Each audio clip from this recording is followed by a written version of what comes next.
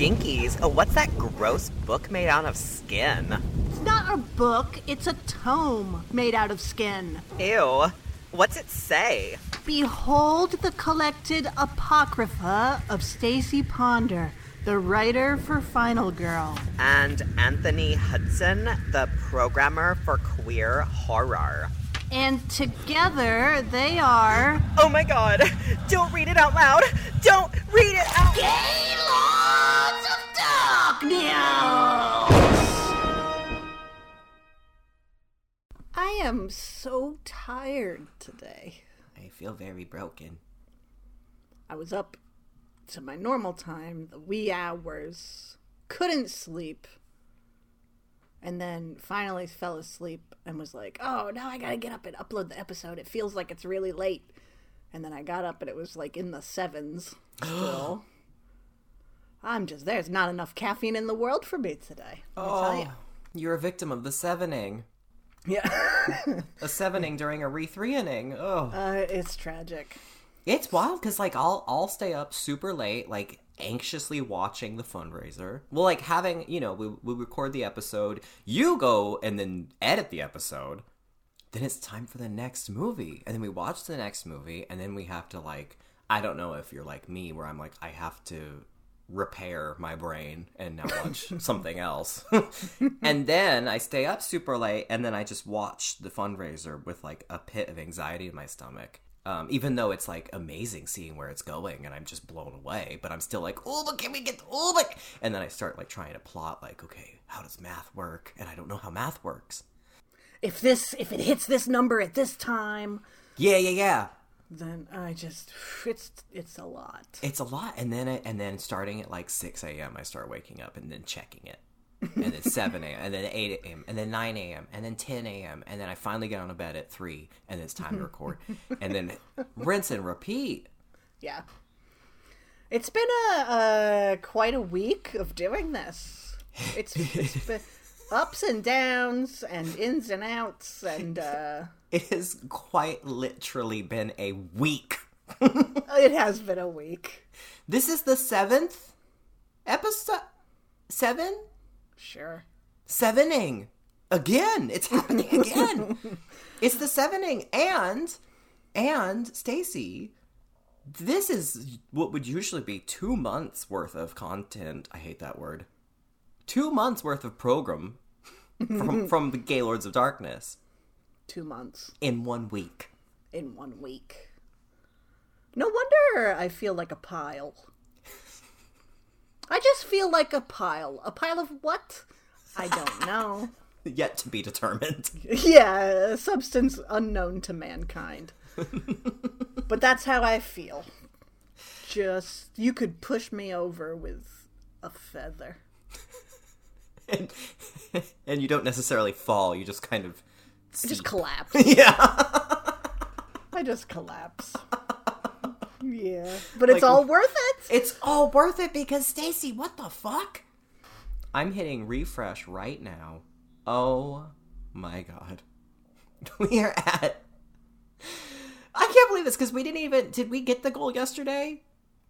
I think we were talking about maybe doing the goal, but I don't think we had actually raised it to where it is. To the lofty goal. Oh, right. We are at $7,170.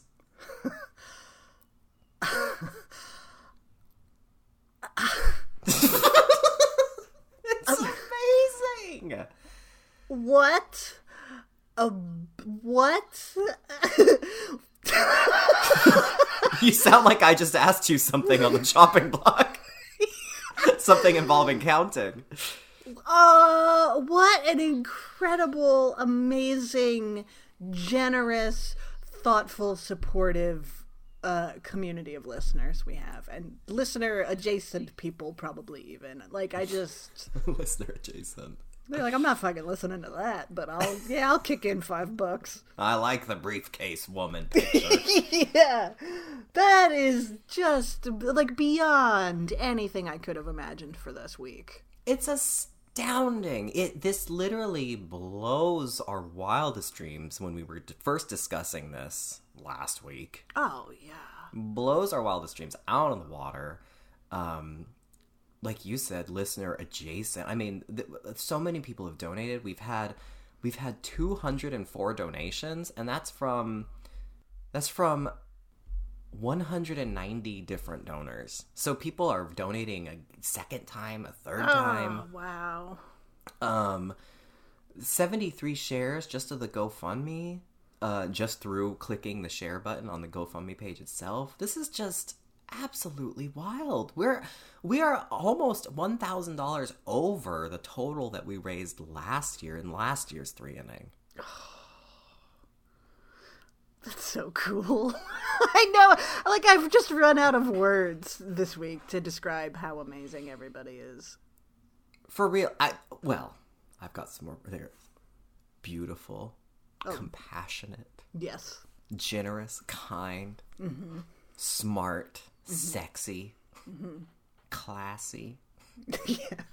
Perfect queens, our listeners. Absolutely. Truly, you are all perfect queens. And you perfect queens have raised all of this money, all $7,170 so far, for the National Asian Pacific American Women's Forum, who we have been doing this for all week. And once again, they are an incredible org that is focusing on empowering Asian American and Pacific Islander women to gain agency over their lives, families, and communities. And they are doing this work in multiple chapters all over the country. We've been tagging them pretty consistently in our posts, so you can tag them and you can follow them and you can see everything they're doing. They're hosting, actually, even lots of like live web conversations about everything that's going on in the country right now and the issues that we're doing this in response to. And you should do that. And this is just so cool that you're doing the right thing. Yeah. That's nice. Now, Stacy. Don't talk about your clicky finger. I don't like that. That's besides my chopspress performances, having to hear about your clicky finger is been the low light. Okay. Well, then, that's noted. Excellent. Thank you, note. I shall tailor my vernacular. How about, then, my telescopic proboscis is now reaching towards our goal. Does that sound better? Not in the least. My extending digits? You could just say, I'm gonna change the total. You don't need to extend anything. Thank you. Or telescope. It could telescope, too. Good for you. Must be very exciting. Stacy, this is a very masochistic week for us. It really is. And I can't think of anything more harrowing and more costing, at the very least, me some sleep and a threat to my sleep cycle and this waking up to check the fundraiser, as much as knowing that this is our last day. Mm-hmm. This is day 7. Mm-hmm. We're at 7170, and Proboscis Hands is clicking the button here to change our goal to $8,000. Ooh. That's high. I did it. I did it. Okay. I just did it. Okay. Oh God, I'm terrified. Yeah, now I'm nervous. Okay. All right. You know what? We can do it, right? We can do it. But we're not going to know. What do you mean? We only have this. We have this episode, and then we have our. We're gonna, spoiler. We're going to do a wrap up later. Right. I mean, we'll know at some point. We won't know probably during the recording of this episode, but we'll know someday. And we could get closer between now and by the time this episode goes out and the day of this episode coming out. We could get closer to that. So we're leaving this in your hands, listeners. Mm-hmm. It's a large amount, but we've already exceeded like days ago, we vastly exceeded anything I thought was possible. So this is entirely possible. We could go over that amount. Who knows? I mean, it's exciting. It's a cliffhanger. I feel like I'm gonna throw up. Yeah. This is so upsetting. I don't think I'm capable of those feelings right now. I'm too numb. Yeah, that's smart. That's a defense mechanism. Yeah. Your body's protecting It's you. one of the few advantages of being a pile. That's true. So, but that is for the future. That it is what the proboscis has clicked. Thank you. Feel seen. The proboscis has clicked. That is for the future. There is nothing we can do about it at the moment. All we can do at the moment is talk about today's film. When we said we need a grand finale. We have a grand finale. Poison Ivy. The New Seduction. Yeah.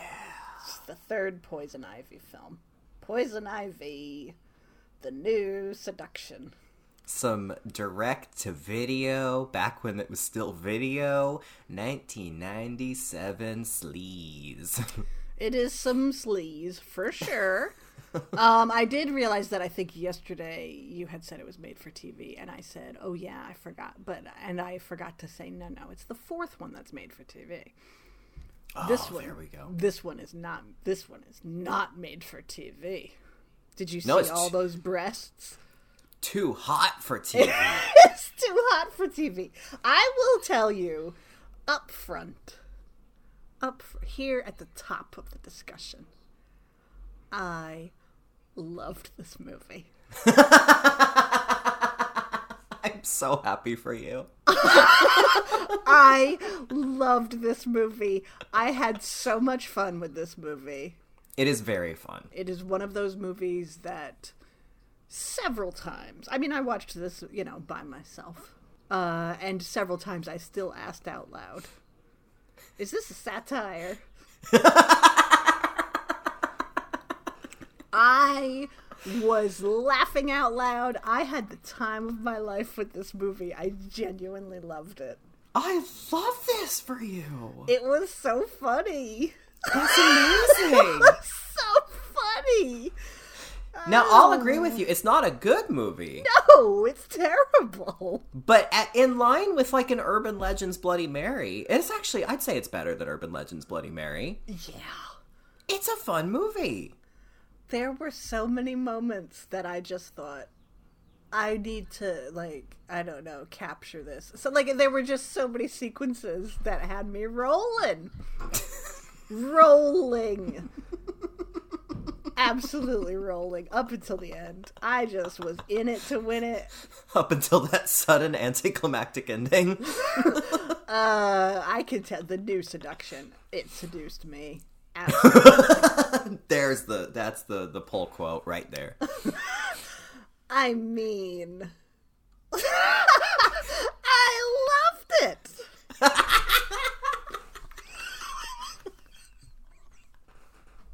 Does this mean you're one step closer to the Poison Ivy Blu-ray box set? That was honestly my immediate thought, because I rented this digitally, because no, I never bought the Blu-ray box set, but my thought was, oh no, my rental's going to expire in 24 hours.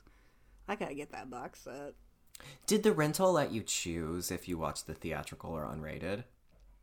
I don't think so. I watched the rated version, but I don't know what could be in the unrated, because bazinga. Well, bazingas and gazangas, that's what's in the unrated.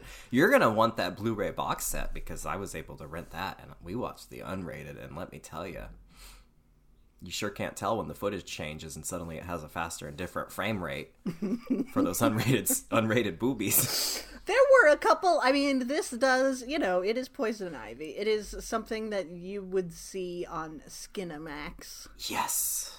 It's absolutely Skinamax. It's like an extended, parts of it feel like they are pulled from, the Red Shoe Diaries or something. Yes. Once Jamie Presley starts pouring champagne on her bare breasts.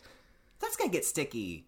Yeah, it's just, but it's that specific flavor of softcore.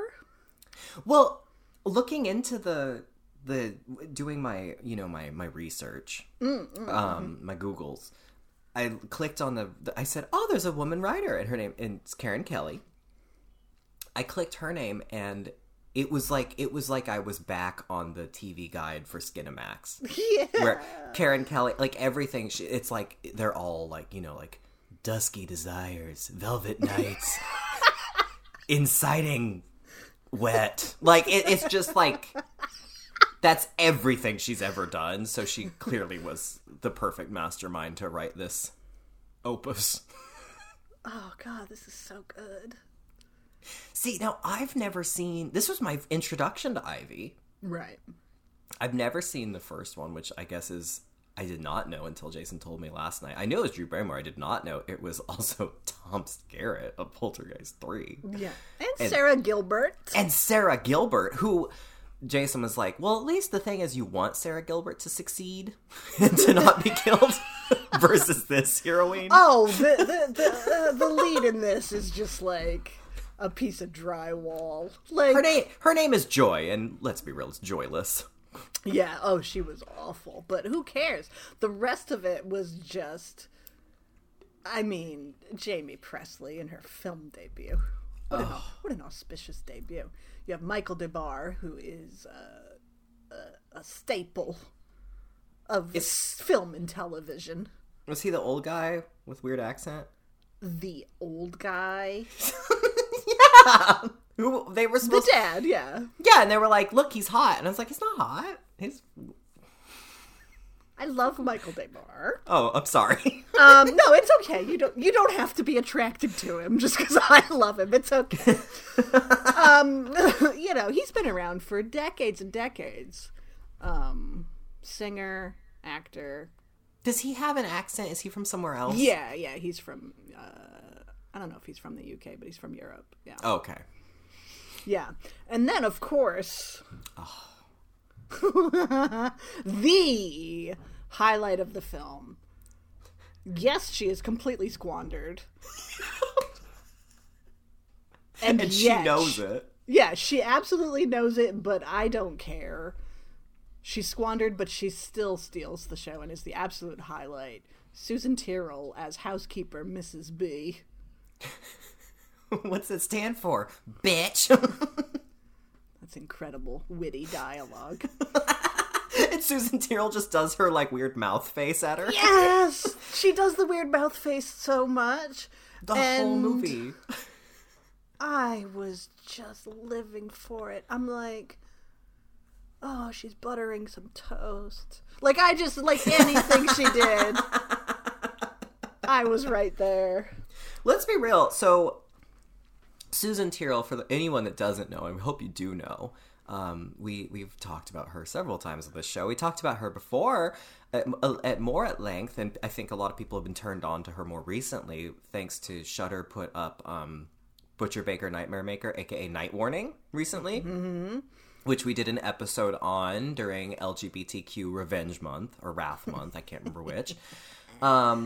Which Susan Tyrrell's performance in that is absolutely astounding. That went up on Twitter, and I saw people saying, like everyone was, live tweeting as they were watching it. Or, I mean, it went up on Shudder, and everyone was live tweeting as they were watching it. And one guy who clearly didn't know who Susan Tyrrell was just said, as he's watching Night Morning, goes, "Oh, this lead actress, or the aunt or whatever, she's so terrifying that I'm really scared that the actress might actually be insane."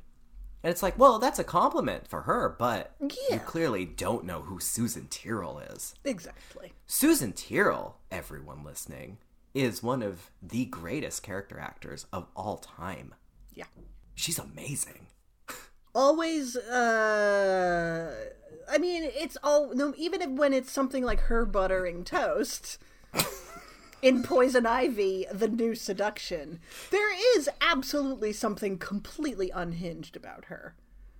Okay, there's like a scene where it's just like two characters talking, not Mrs. B, aka Susan Tyrrell. It's like two characters in another room.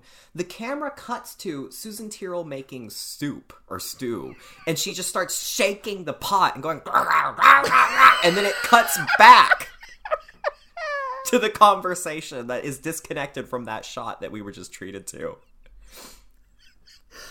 That is like, obviously that is one of the things I love about her, but it's also one of the things I love about this movie, that I'm like, did they know what they were doing? Did they know what they were doing? Because the buttering toast scene happens after Joy Less, our plucky heroine, who has a Division 1 tournament. She has a Division 1 tournament. Tomorrow's the tournament. I have to play in the tournament tomorrow. It's my Division 1 tournament. Can you talk about something other than fucking tennis? Yeah. She's confiding in Violet that, she just has never had an orgasm and is afraid that she's going to end up like her mother, who presumably also never had an orgasm. Mm-hmm. And Violet then imparts the story that she had. It's like, oh, Violet, my friend, I'm worried about myself. I just can't seem to relax. I've never had an orgasm. I don't know what to do. Is there something wrong with me? And so Violet responds to this by telling a story. Well, I had sex the first time when I was 13, and by the time I was 14, I was the school slut, and then I got smart, and I dropped out of school. And then it immediately cuts to Susan Tyrrell buttering toast. Going... And it's like, that's Violet's helpful advice? Like, what is this reality? And so that's when you have the thought of, like, is this a satire? Is it a satire that every time, like, Jamie Presley takes off her robe and goes to get in a pool or something, we have to see the same shot 4 times? Mm-hmm. And also the soundtrack suddenly is, like, by fucking Francis Scott Key or something? Oh, like, I love the soundtrack. It's like... Is this the men's boners marching into battle? Like, what is... All of a sudden, it's like, oh, you would think that it was supposed to be a sexy seduction scene, but instead, it's like the fife and drum corps comes out. The drum march is... Yeah, it's the Madonna tour I saw where she had the drum squad come out and they were all suspended from the ceiling of the arena and they all like levitate out.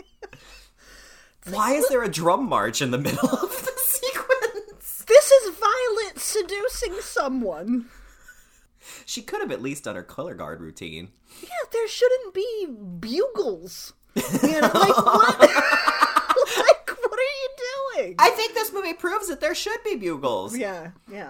Well, I mean, the men got horny, so I guess mission accomplished. True.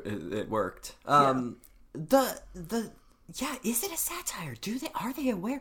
I mean, I had this question with just even the characters. I don't know what. I don't know what anybody's motivation is. No.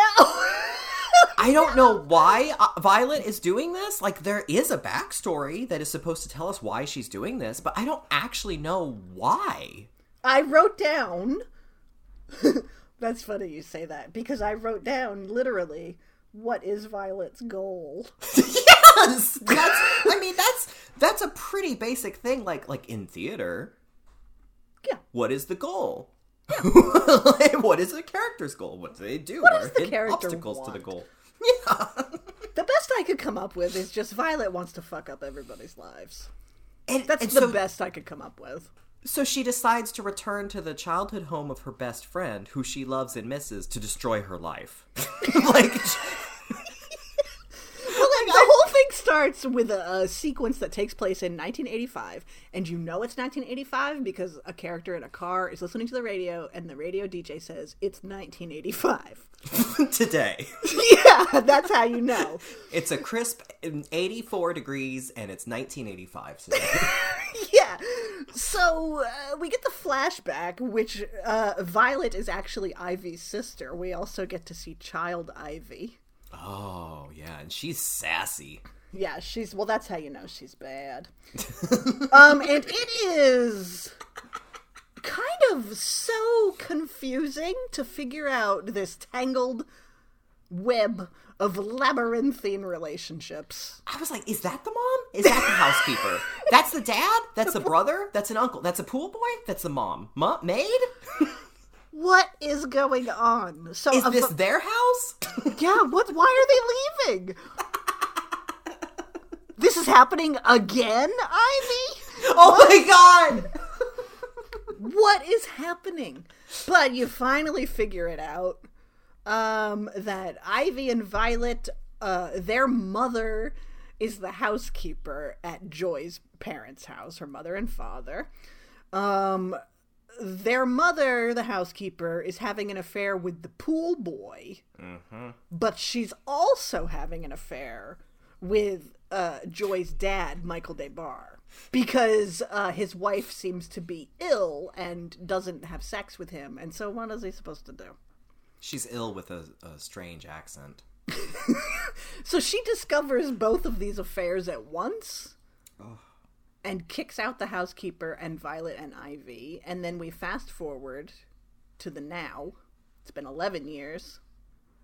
And Violet shows up at Joy's door again and is like, I'm enrolling in the community college and working as a waitress. Hi. And so then she ends up staying with them and decides to ruin everybody's life by having sex with a lot of people and coming up with devious schemes.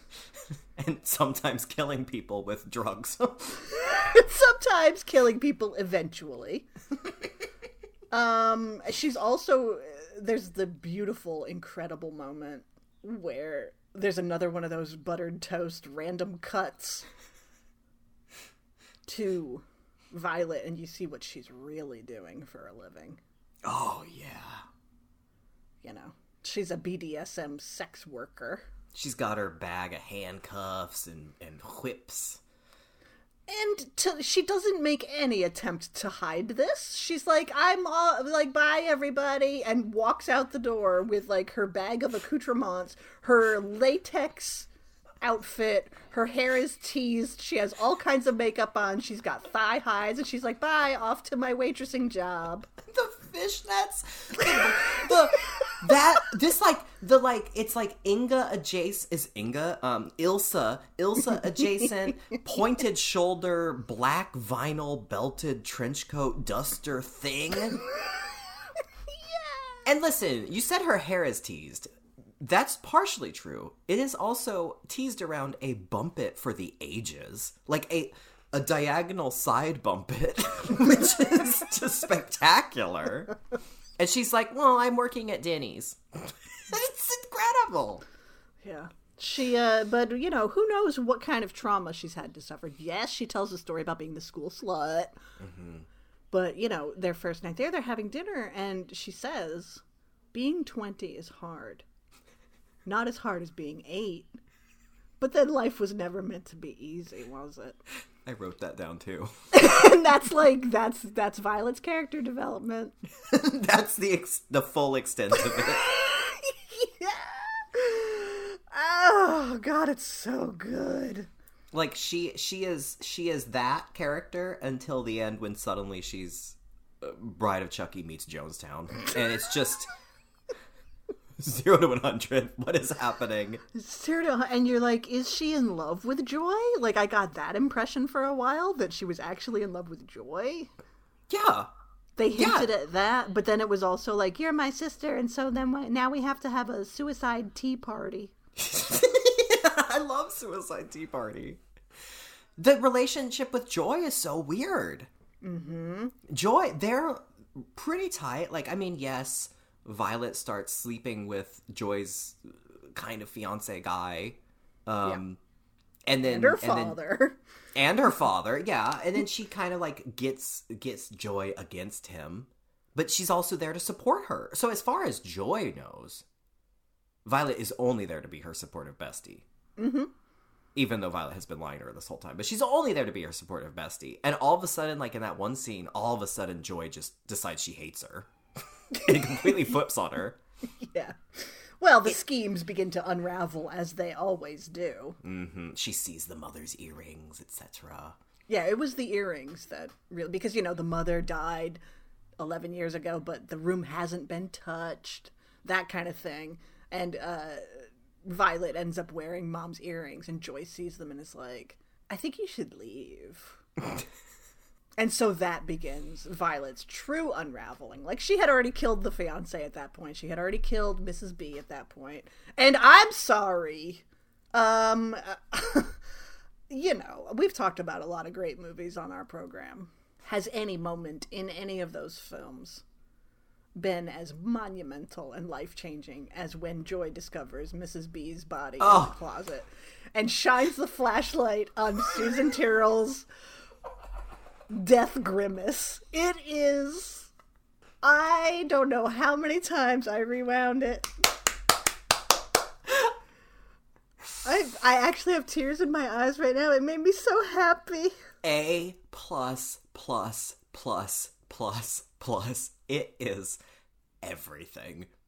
It is absolutely everything. I'm like, this woman doesn't even need to move. She has like one eye open, it's like wide open. Her mouth is like she has formed her lips into a crazed triangle shape. It is incredible. It really is. Like, she's just, you want me to lay there, huh? And then she just does this wacky face for who knows how long they needed to take. No one has ever played a corpse like that, ever. It's incredible. Nobody notices that even though she's been constantly walking around the house making faces and going... Nobody notices that she's been dead and missing for 2 days. Until they find that beautiful, beautiful face. At one point, Jamie Presley, like her first night there, she takes a very luxurious bath where the faucets are shaped like swans, and she has her choice of bars of soap and loofahs. That's how you know how wealthy these people are. Yeah, they're all in a basket next to the bathtub, which has its own glass lamp. Yeah, and then you remember you're watching an erotic thriller when they show a close-up of her calf. For the Puritans in the back. Yeah, but then there are sex scenes in this movie. Mm-hmm. The sex guitar kicks in. I love that guitar. As the movie evolves, like some of the later sex scenes, it's sex guitar, and then there's vocals in the sex song. It's very Skinamax stuff. Lots of bare breasts and butts. Mm-hmm. Not erotic in the least. I mean, calling this an erotic thriller is just like... There's never been a worse description of anything. I mean, you could call Toast that if you wanted to. Yeah. It's not erotic, it's not thrilling. But it is perfect. But it's perfect. Joy is so boring. Not only does she only talk about the Division 1 tournament, it's like, why do you keep saying Division 1 tournament? Oh, I forgot. Yeah. Constantly talking about that, but she's also the kind of girl who brushes her hair 100 times a night. Yeah. And I say, I don't know that the results are worth it, Joy, frankly. But anyway, she's one of the most boring leads you'll ever encounter in a movie. Yes, yeah. She's up there in terms of just like leads that you don't want to succeed in a horror film. I mean, this isn't even a horror film, but she's up there with like Alicia Witt in Urban Legend. Mm-hmm. And I say that as someone who loves Alicia Witt and everything else she's done. But Joy is just... She's the worst. She's unbearable. You're really hoping that she drinks the poison at the end. Yeah. Early on, Violet meets all of Joy's friends, and they're all rich kids. And they basically make fun of Violet because she's going to the community college or whatever. And so she claps back at them or whatever. But at that point, I was like, kill them all, Violet. Oh, yeah. I wanted her to be like, my class struggle avenging angel, you know? Yes. I said, before I realized that this movie was just what it was, I was like, oh, comments on classism. Thank you. Because you have all those college kids and all those money people, and they're all looking at her. And, I mean, why don't they like her? She's just sitting there scowling at them the entire time. She does scowl. She just sits there, she just does this puke face at them. I love it. But also, like, for real people, do you not realize that this is the hottest person in the room? You gotta treat her with some respect. Yeah. Look at that belly shirt. It was 1997. Mm-hmm. She scowls, she snoops, she lurks on occasion. She hides at the base of stairs. Oh, God, it is just like, hook it right into my veins. Give me her lurking in a shadow. And I am so happy. The moment where Joy is like discovering all the schemes are unraveling, and Joy discovers Mrs. B in the closet and all of this, and walks in like the final push into Cuckoo Town for this movie is when she opens the door. And her father, Michael DeBar, is clad only in his leather cuck briefs. Yes! He's handcuffed to the bed. Violet is in her full Denny's waitress ensemble. Whipping him. And I have to say, I did not see that coming. That was beautiful. That shot was beautiful. I was laughing so hard.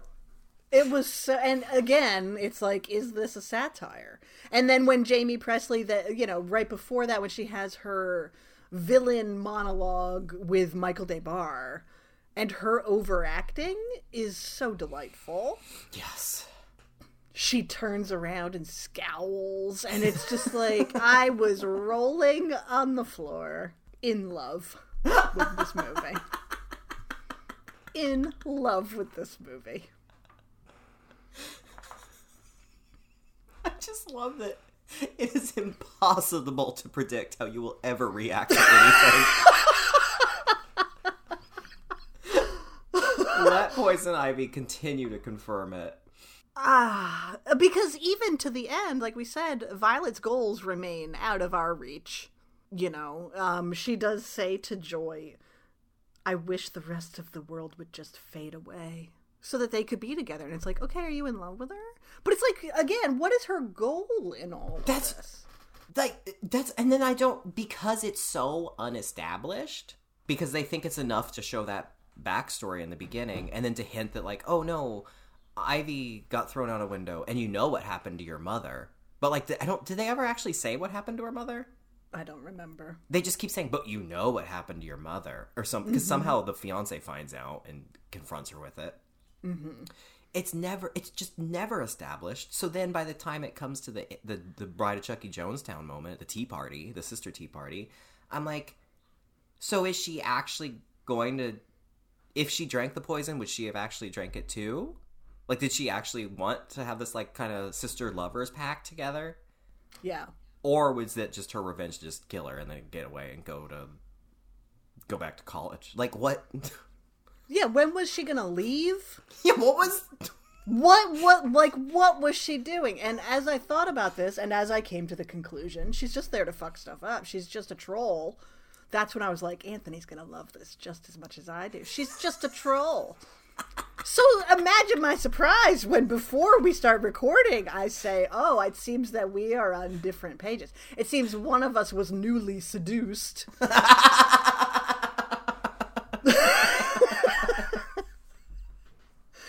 I thought you'd be on board. I thought you'd love her as a femme troll avenger. Whatever she feels like. She's only doing it for the joy of it, it seems. She is absolutely a femme troll. Don't get me wrong. I 100% love her. I wish she was in a slightly more competent movie. Yeah. With other characters that I could at least want to see her kill or be interested in seeing her kill versus being like, why is Joy in this? Well, Joy is a big roadblock. I think for me too, it's that double-edged sword because Susan Tyrrell, I thought, at least she's gonna get to have like a screaming fit or confrontation with Violet. Sorry, she isn't Ivy, she's Violet. So, and then I was really shocked to see that like they put Susan Tyrrell in this, but they didn't have anything for her to do. Right. And that pissed me off. But at the same time, it becomes such a show. This is one of those, like Erika Jayne, it's a riddle in an enigma wrapped in cash or whatever. It's impossible to refuse the fact that Susan Tyrrell, because she knows that she only has 3 fucking lines in the script or whatever, she knows that it's on her to come up with everything else to steal the scene time and to get that camera on her. Oh, yeah. And so she does that, so that's amazing. Yeah, well, I think for me also that those moments really overshadowed all the suffering of Joy. That's true. The Division That's 1 true. drywall. Is that all you need is Susan Tyrrell on the other side of a door eavesdropping, making her patented Susan Tyrrell faces over it, and I am just in heaven. I am in heaven so hard, and I did think, like, yeah, I thought she would have some kind of physical altercation with Violet. You knew they were going to end up enemies, unfortunately. I thought we'd get more than just a fade to white when they confront each other. Yeah, that was disappointing, but on the other hand, that discovery of her in the closet... Okay. I was like, I guess they think this is a surprise for us. Did Mary Lambert direct this? The surprise is that Violet is a killer. She's bad. Yeah, no one suspects. But the flashlight moving up and landing on that Death Rictus was just incredible cinema. That is 100% Susan Tyrrell seeing her legacy and being like, I got this. So she's completely squandered, and yet every moment that she's on screen is a pure delight. Even when it's not even expressly her on screen, it's just the sound of her on the answering machine, because for some reason she does the family message for the Greer residence's answering machine. And she can't just say, like, you've reached the Greer residence, we're not home, leave a message. It's just like, it's that off kilter because it's her doing it. It's Susan Tyrrell's Greer residence. Even when there's a great moment when she's fucking god damn it, Stacey. Now the urban legending in me is happening. Where I'm full Betsy and Bloody Mary. I could be president, but her there's a shot, that moment. It's not even a scene. It's like a shot, because that's all Susan Tyrrell's in this for, is shots, not scenes. But she's just walking around the house doing housework, and she's humming. She's supposed to be humming. What is she humming? But it's like, it's just the patented Susan Tyrrell grunt hum, where she's like, hum, hum, hum, hum, hum. It's just so... She can't even, like, finally the dad is gonna go on a date. He hasn't been on a date in 10 years, but the Francis Scott Key fife and drum corps moments of Jamie Presley getting into the pool, his dick has signed up for re-enlistment, apparently, and so he's gonna finally go on a date, and, like, Susan Tyrrell can't even say, like, you look nice. Like, she can't even just say that kind of thing normally. And it's just, oh god, it's so good. And so, like, couple that with, like, the bizarre cutaways and the whole, like, what is the point? And what is Violet doing? And why is she doing this? And I love Jamie Presley so much that it's like, even though I don't know what she was doing here in terms of, like this was her film debut, I feel like she's such a gifted comedic actress. She's brilliant. That I feel like she knew what was going on. And so the moments of, like, when she turns around during that monologue and has the most over-the-top scowl on her face, and I lose my mind. Yes. I'm like, she knew what she was doing. You know, to further speak to Jamie Presley of this, like, and the fact that this was, you know, as you just said, and as the credits say, and introducing Jamie Presley as Violet, I want a T-shirt of that title card, but that's That's a really big, vulnerable, scary move to do a Poison Ivy movie as your first The film. third one. And then to rise above that, not to say that you have to rise above a Poison Ivy, but I mean, to go from doing a 90s sleazy direct-to-video erotic thriller, and then continue to make a fabulous name for yourself as an incredible comic actor. That just, well played, Jamie. Well, that's the thing, too, is, like, I think that speaks to, not that this was good, but, like, innate talents that she had, because Poison Ivy, the original, had familiar names attached. It was kind of Drew Barrymore's, like, I'm grown up now role. Yeah. Yeah, suck it, E.T. Yeah. Sarah Gilbert had already been established on Roseanne. It's directed by Kat Shea. Tom Skerritt, Cheryl Ladd. Like, it's got... Cheryl Ladd. And then you have the second one, which starred Alyssa Milano as... I feel like her name was Lily. It's Lily, yeah. Okay, yeah. Has Alyssa Milano, who's another, like, I'm grown up now. So it's like taking these actresses that you already know. And so then for Jamie Presley to come in and be a complete unknown in the title role, like, yes, this is the Dollar Tree Poison Ivy, but... she does a great job while also, like, getting naked, which is, you know, also I don't want to say brave, but it's like, it's a thing to do. It's scary. It's scary. It's scary. It's very, what she does on camera, this is very vulnerable. Yes. She could have just been another one of those actresses that, like, does something like this. You watch it 20 years later and you say, I wonder what happened to her. And you look her up and then you see that she did Poison Ivy, The New Seduction, and then she did Velvet Gloves or something. And then she's gone. Also written by Karen Kelly. Yeah, exactly. Another Karen Kelly masterpiece. Instead, she becomes Jamie fucking Presley. Mm-hmm. Yeah, mad respect for Jamie Presley. Absolutely. And just like, yeah, Michael Des is no Tom Skerritt. But like I said, I love Michael Des. He is a character actor. He's been around forever. And so for me, watching this, I was like, yeah, Michael Des. Like, I was happy to see him. I want to know how many people have watched this film and said that while they're standing up, clapping, and rolling around their house. There's gotta be one more out there.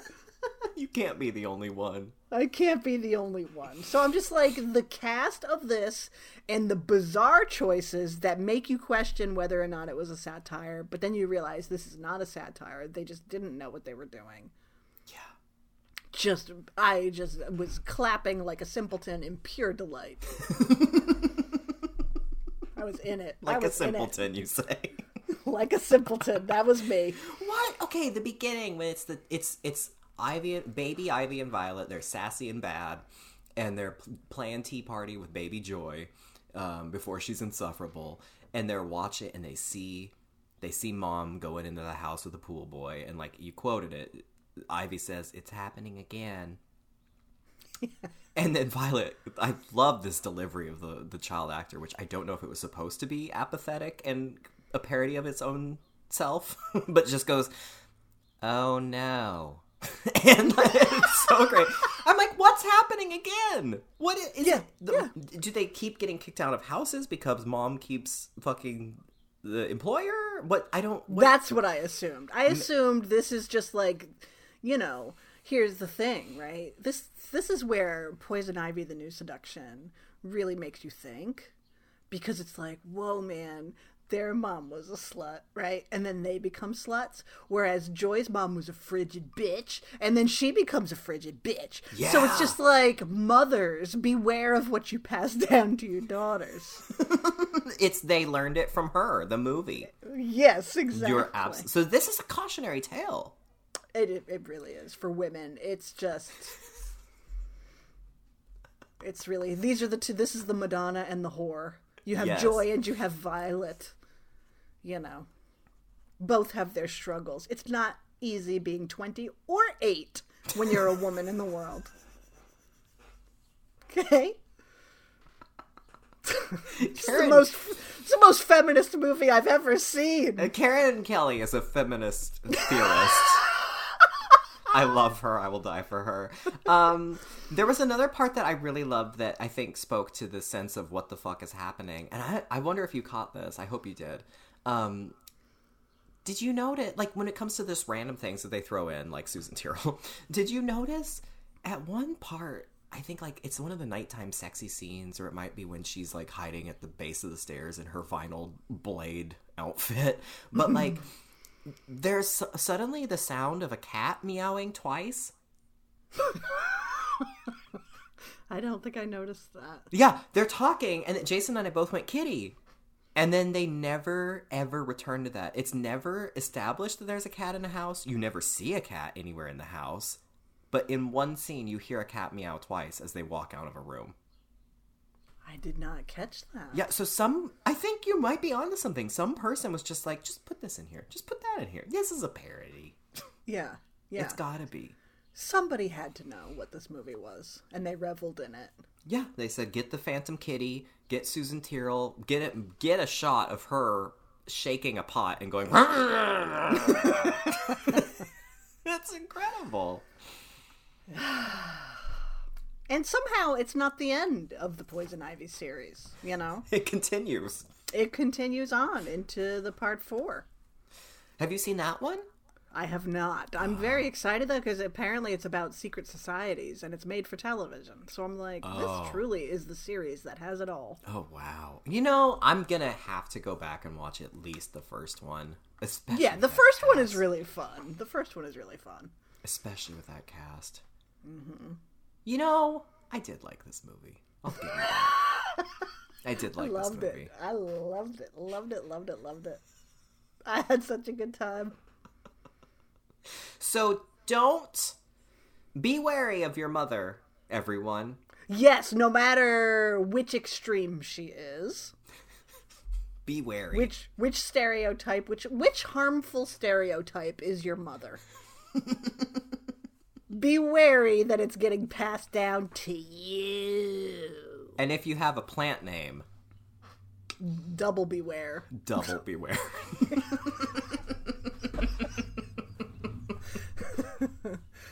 Oh, that's amazing. What a great movie. What a great movie. And once again, God bless the re-3-inning, because it's the only time we might have ever watched this film.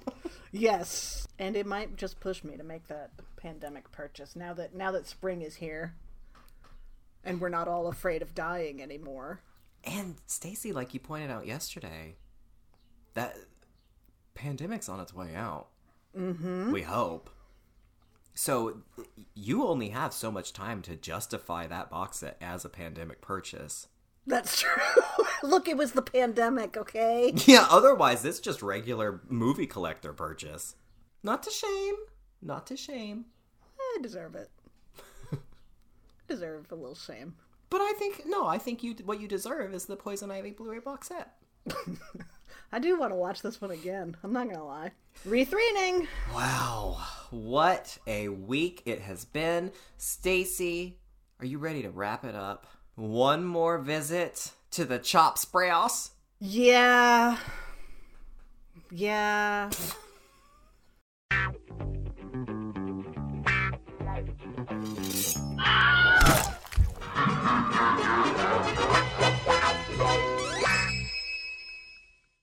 Hasn't been the best week for me on the old Spressy. Had my La La Land moment yesterday. Oh, poor Faye Dunaway. That was something. I mean, coming off back-to-back atrocious performances. Yeah, atrocious questions. And an atrocious question on occasion. You've had a bad week on the Chop Express. I've had a really bad one, and you've had a really great one. At least one of us is doing well in this. I mean, but the ultimate winner is the listener. You know? Well, of course. They got treated to not one but two incredible meltdowns in 2 days. Yeah. And then my La La Land moment where I thought I won, but I had actually said the wrong thing, and so my victory was snatched away. Oh, it's so sad. by the truth. That's a heartbreaker. It's a heartbreaker, but, you know, we do what we can. Mm-hmm. I love it. Let's do it. Chops, press it up. You get a category. The category's got 5 questions in it. You place your head on the press. You've got 10 seconds to answer the question. If you answer incorrectly or time runs out, you get your head cut off by our non-binary executioner, the heads they. You have 1 opportunity to cry out, "I want the wig," in which case Jamie Lee Curtis's wig from the 1981 film Halloween 2 appears on your head, confuses the heads they so much that you get 10 more seconds. And you either win or you lose horribly, as I seem to do every installment. No. Yeah. No. That's okay. It's okay. You know what? Maybe today, maybe on the last day, I'll have my moment. We'll see. I feel like you could. We'll see. We'll see. We'll see. Who goes first? Me? Is it my turn? Sure. Okay. It is now. You know, before this, I was like, I'm going to make a new category. I think I'll do one about horror movie sex scenes, tying in with our erotic thriller today. But then I thought of like 3 sex scenes, and then I didn't want to think of any more of them. And so that's not your category. Oh, so that's not, but it's not on my... Yeah. That was your super showcase reveal. Here's what you didn't win. Yeah, I don't know why I felt the need to tell you about that, but I was like, I'm tired of thinking of all those butts. I'm going to guess one of them is Don't Look Now. One of them was absolutely Don't Look Now. There were some Friday the 13th in there. Yeah. And then it got to the point where I had to like really think about them, and then I was like, I'm tired of using my brain for this. Yeah. What do I get instead? So instead, I'm reworking a little bit a category that has come up a couple times and you haven't chosen, and now I'm forcing it on you. Oh, thank you. But I am using the twist that I originally used and then you have used a couple times to reconfigure it. The category is called Do Not Do. Originally, it was 5 questions where the answers were all movies that have the word don't in them. However, I'm going to switch it around so that I'm giving you the super chunk where you have to name 5 movies with the word don't in the title. Oh, no! In 50 seconds, you have an opportunity to cry out, "I want the wig," which will get you 10 more seconds, which means you could potentially have a total of 60 seconds to name 5 movies that have the word don't in the title. Are you ready? Do not do. Here we go. Starting now. Shit. I want the wig right off the bat. I want the wig. Don't go into the house. Is that a title? I think so. Don't go in the house. Don't go into the woods alone. Fuck. Don't breathe. Don't breathe. I need 2 more. Don't knock. Don't. Does that count? That was a movie trailer. That doesn't count. Don't go in the woods. Don't knock. Don't knock. That's not a title. Don't sleep. Don't go into the woods alone. No. Don't breathe. What was the other one? Don't go into the house. Don't go into the basement. Is that one? Mm-hmm. Don't. Oh fuck! I need 1 more. Don't. Oh fuck. Okay.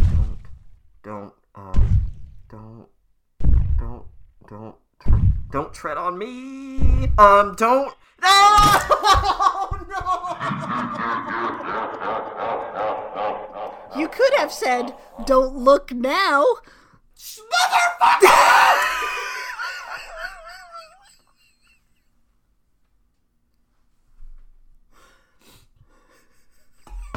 That's my water. Do you hear that?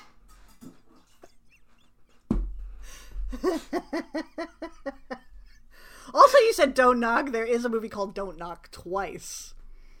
That's what I was thinking. What about I can't believe you didn't say "Don't Look Now." Don't Look Now, and I had said that 1 second before that. Isn't that weird how the brain does that to you? Don't tell mom the babysitter's dead. Would you have counted that? That's not a horror movie. That's not a horror movie. I would have accepted "Don't Be Afraid of the Dark." God. I was undecided whether I would accept "Don't Be Afraid of the Dark" and the "Don't Be Afraid of the Dark" remake. If I was feeling generous, I might have accepted both. You could have given me "Don't Torture a Duckling." the Fulci film. You named a lot that don't breathe. I can't believe I didn't say Don't Look Now when I had just talked about it. You say sex scene, I say Don't Look Now. You say name a movie with don't in the title, I say Don't Knock 18 times. This is the spress. This is what spressing yourself is all about. My That's pretty funny. God!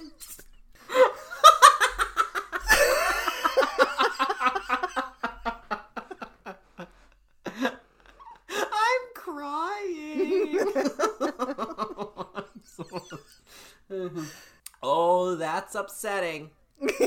That's upsetting. My muscles are tensing in unpleasant regions, and I'm mad. Welcome to my world. Oh, no. I've been experiencing all, what is it, the 7 stages of grief? All of them. Yeah, all at once. Okay, I'm gonna breathe through this. I got Don't Breathe, but not Don't Look Now. I don't even like Don't Breathe. Don't Breathe is a piece of shit. Everyone likes it because they think Fede Alvarez is so extreme. Oh, he redid the tree rape scene in Evil Dead. What a classic. Fuck that guy. Fuck Don't Breathe. Fuck the rape injection, semen syringe, whatever. Fuck that. Why is the blind person omniscient? And you're telling me he's coming back to hunt her in the sequel? Fuck Don't Breathe. I can't believe I got Don't Breathe, but I forgot Don't Knock twice. One word. I forgot one word. I forgot Don't Look Now. I forgot Don't Tell Mom the Babysitter's Dead. I would not have accepted that one. You said movie. You didn't say horror movie. Oh, I feel that it is. I feel that it is implied that we're talking about horror movies. Oh, I'm mad. This is a first. I don't know that I've ever heard you get so... Oh. Yeah. I love it. This is what it's like on the other side of the hedge. On the other side of the sprout. I am Susan Tyrrell grumbling with my pot of stew just full. I can't believe you didn't say Don't Look Now. Hey!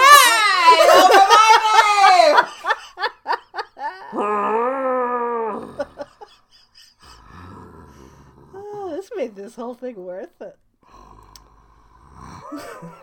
I don't even care if I win now. I'm so happy for you, Stacy. This is a twist ending to the Re3 inning that no one saw coming. Anthony's head comes off in anger today. I like it. Okay, well, that was fun, Stacy. Wasn't that a good time? I really enjoyed it. You turned my high-powered perception back on me. Sure did. Did you get a whiff of my Laird du Temps?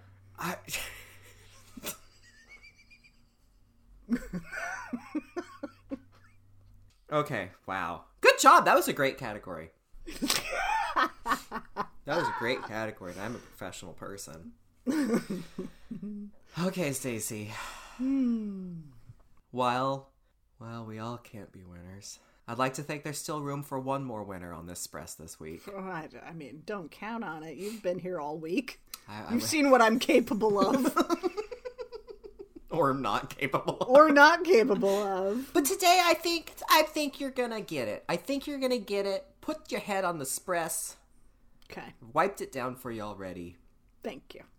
Now, I was hoping that the acclaimed film Poison Ivy: The New Seduction, direct-to-video, 1997, I was hoping that this film would include a wig somewhere in it.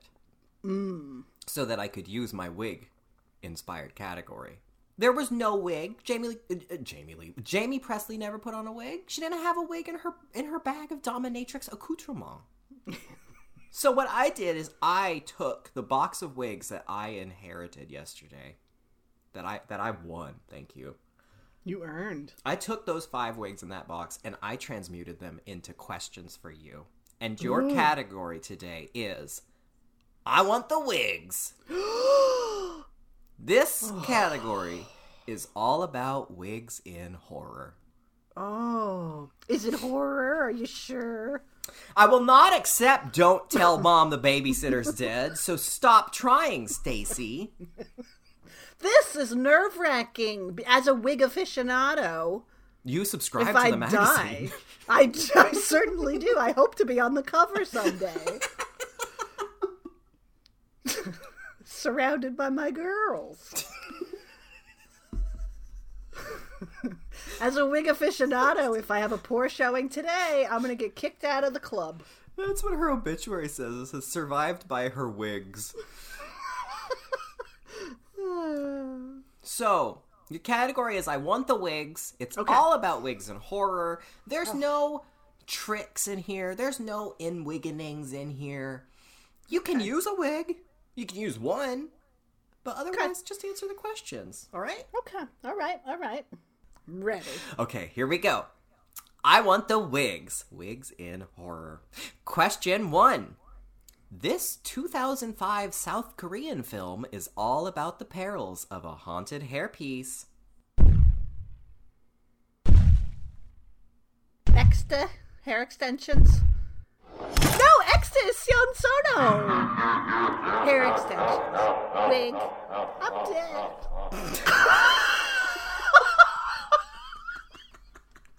South Korean. I know there's more than one about hair extensions. And I guessed the wrong one, and now I'm dead. Oh. See, you fucked up, and then somehow I still managed to be worse. Stacy. Huh? That was a noble effort. No, it wasn't. The answer was the wig. Okay. One Tyra Banks once said, "We were rooting for you. We were all rooting for you." Well, that's your mistake. I cannot be held responsible for that. You've seen everything I've done this week. I cannot be held responsible. I don't even root for myself. I certainly don't expect anyone else to. Oh my god. Well, that's a real fitting ending for this, isn't it? It's a real fitting ending. You forget the movie you just said literally 5 seconds prior, and I fail to remember an Asian horror movie about one of my favorite things. Great show, guys. Great work, Gaylords. Congratulations. We are peak Gaylords right now. I don't know if this is us at our highest or our lowest. I literally cannot tell. Inspirational. Inspirational, I would say we are. That's the word. Well. We're like Poison Ivy. Is this a satire? What are our motivations? Yeah, what is the goal here? What is the goal? What is the goal? Clearly to make a fool out of myself every day for a week. Okay. Well. Oh. It's for a good cause. We're raising money. The goal is $8,000. The goal is $8,000. We can do this. This is really scary for us because we're done with the re-threating. Yeah. It is in your hands to help us make this goal by Tuesday. What a pathetic, withering end. What?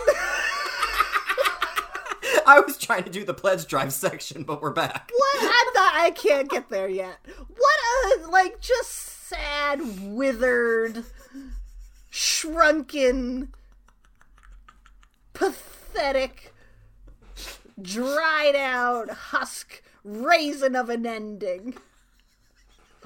I'm so embarrassed and angry. All I had to do was say the movie I just named. All you had to do was name the noun that the category was about. Well, yeah.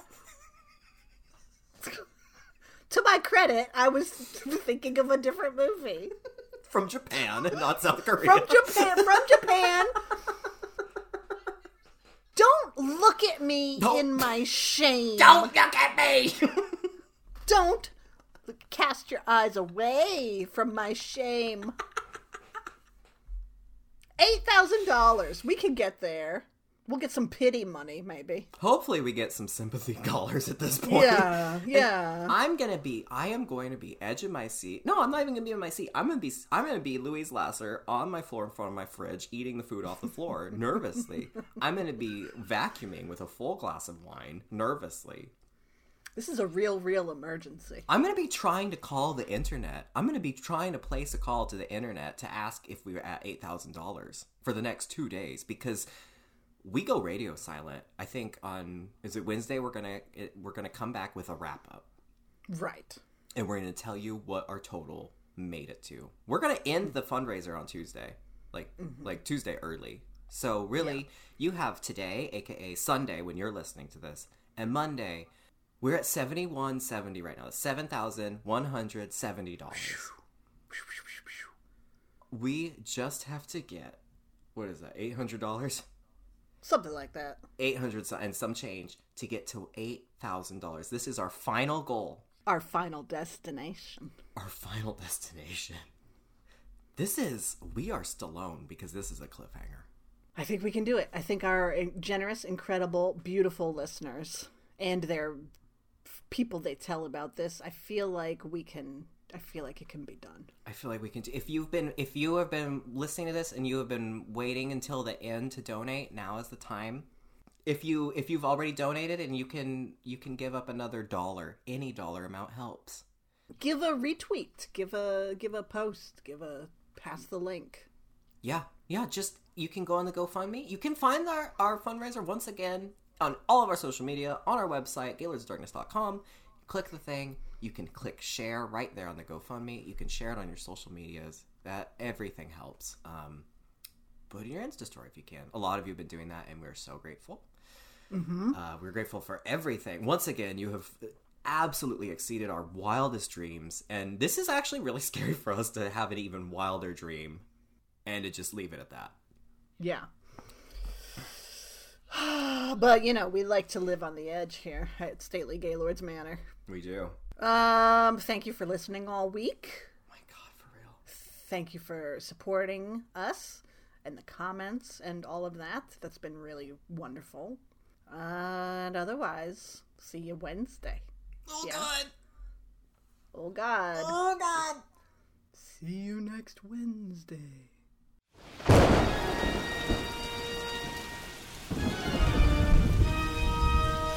Wow, for a haunted tome made out of skin, it's so loosely structured, yet informative. I know, right? Is it over? It's glowing and spinning on its own, so I'm gonna guess yes? Oh my God! Oh my God! Tune in next time for more Gaylords of Darkness!